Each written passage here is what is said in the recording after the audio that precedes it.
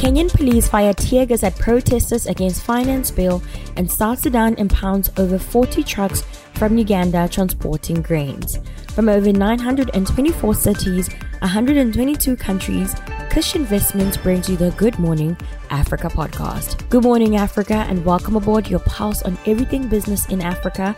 I am Tsulu Diale. For more, follow us on Twitter at BK Financial, and you can find me at Tsulu_Diale. Your main story is brought to you by INM Bank PLC, INM Bank Rwanda. We are on your side. Between 15th May to date, the South Sudan National Bureau of Standards has been impounding trucks loaded with maize flour, wheat flour, and sorghum and other grain products on allegations of failing to pass the test for contamination with aflatoxin.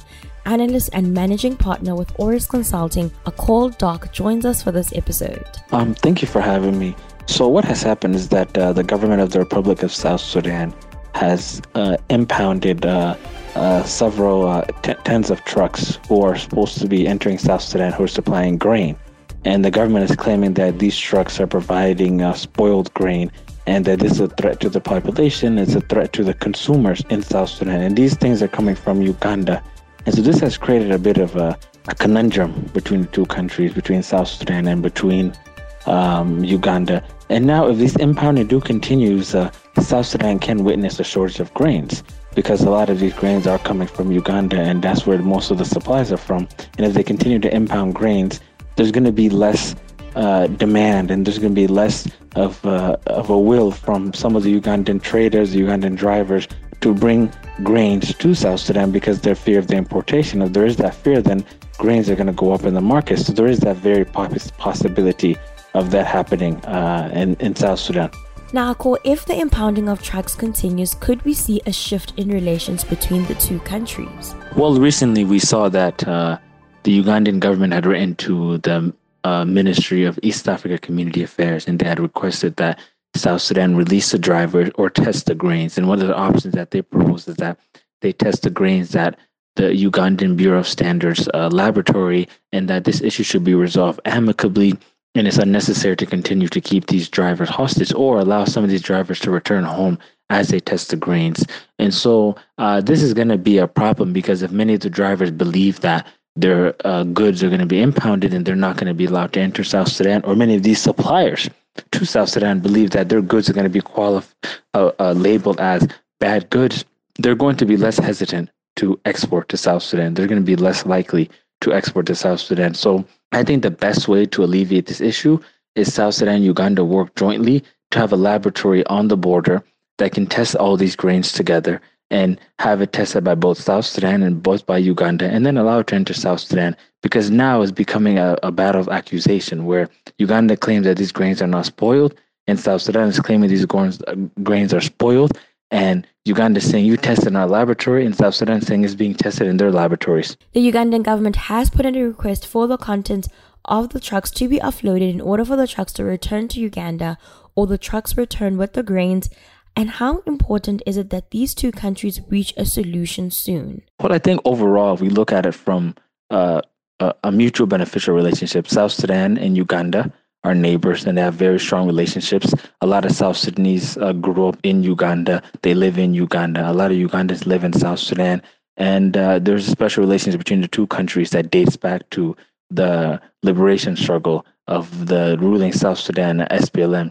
So it's better that amicable solutions are sought for issues like this, because the worst thing that can happen is the erosion of the trust between the two countries. Because if one country is accusing another country of selling us spoiled grains, then there's going to be an erosion of trust between the two countries. So I think the best solution is to ensure that the Ugandan authorities can even inspect some of the laboratories and some of the claims that the government has had, or they work together jointly to address these claims, because this is not an issue that should be allowed to overtake, because it can have impacts on the ground. Number one impact is that South Sudan is a big market for Uganda.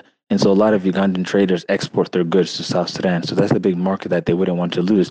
And South Sudan relies on these imports for a lot of its grain supply, particularly in the capital city, Juba. So if there was to be a disruption of the grain supplies, then you're going to see shortages of grain in the market, which then can create an issue of food security. And this could affect Uganda in return, where if people don't trust the South Sudanese government or South Sudanese border officials and their accusations, and drivers are going to be hesitant to drive to South Sudan, which can impact much other things besides grain.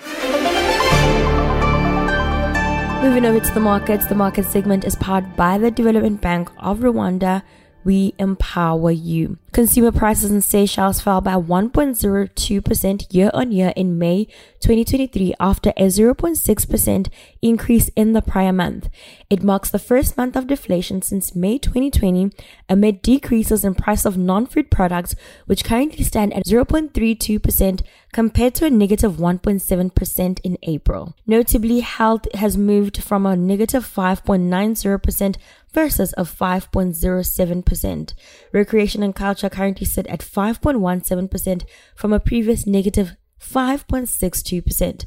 Prices also fell for other food, excluding fresh fish, which currently sit at a 1.19% from a negative 0.98%.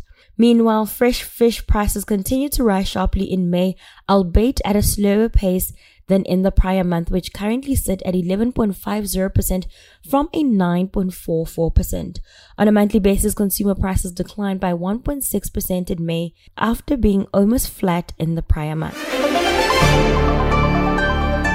For a quick trip around Africa, Kenyan police fired tear gas at hundreds of people protesting near Parliament on Tuesday against a proposed finance bill that would hike taxes on fuel and housing. President William Ruto, who won elections in August on a platform of helping the poor, is under pressure to raise revenues in East Africa's economic powerhouse in the face of rising government debt repayments. But his proposals have drawn sharp criticism from civil servants and political opponents who say that the cost of living is already too high. Police fired tear gas to disperse about 500 protesters who marched to Parliament to present a petition against the bill.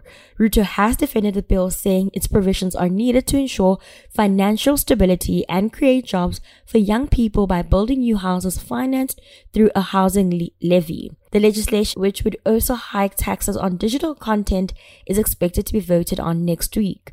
The opposition, which is the Declaration of Unity Party, which has since March led protests against the government over the high cost of living and alleged fraud in last year's elections, has said the bill would take the country back to the 1980s when the economy started to deteriorate. Labor unions, including one representing health workers, also protested against the bill last week. The RMB-BER Business Confidence Index in South Africa fell for the fifth successive quarter to a near 3-year low of 27 points in the second quarter of 2023. Sentiment deteriorated further due to persistent load shedding and challenging economic conditions amid rising interest rates and cost pressures. The manufacturing sector remained the most downbeat, with confidence at 17 points, while retail confidence declined by 14 points to 20. Reflecting pressures on profitability and worsening of business conditions.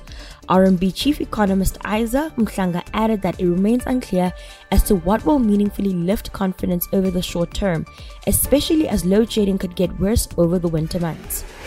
Thank you for always waking up with us. Good Morning Africa is a product of the K Financial, and if you have any suggestions or want to check out more stories, visit our website. That is thekfinancial.com. Don't forget to subscribe. You can also find us on all social media platforms at The K Financial, and you can find me at Sulu_Diale.